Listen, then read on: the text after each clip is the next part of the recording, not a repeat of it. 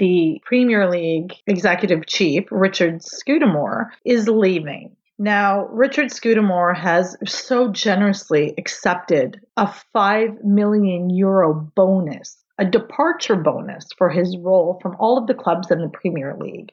And he will also be retained in a consultancy advisory role. That basically translates to he's going to get all the cash money. White man is going to get the cash money for basically doing nothing. Why can't that money just go to the women's sides of some of those clubs?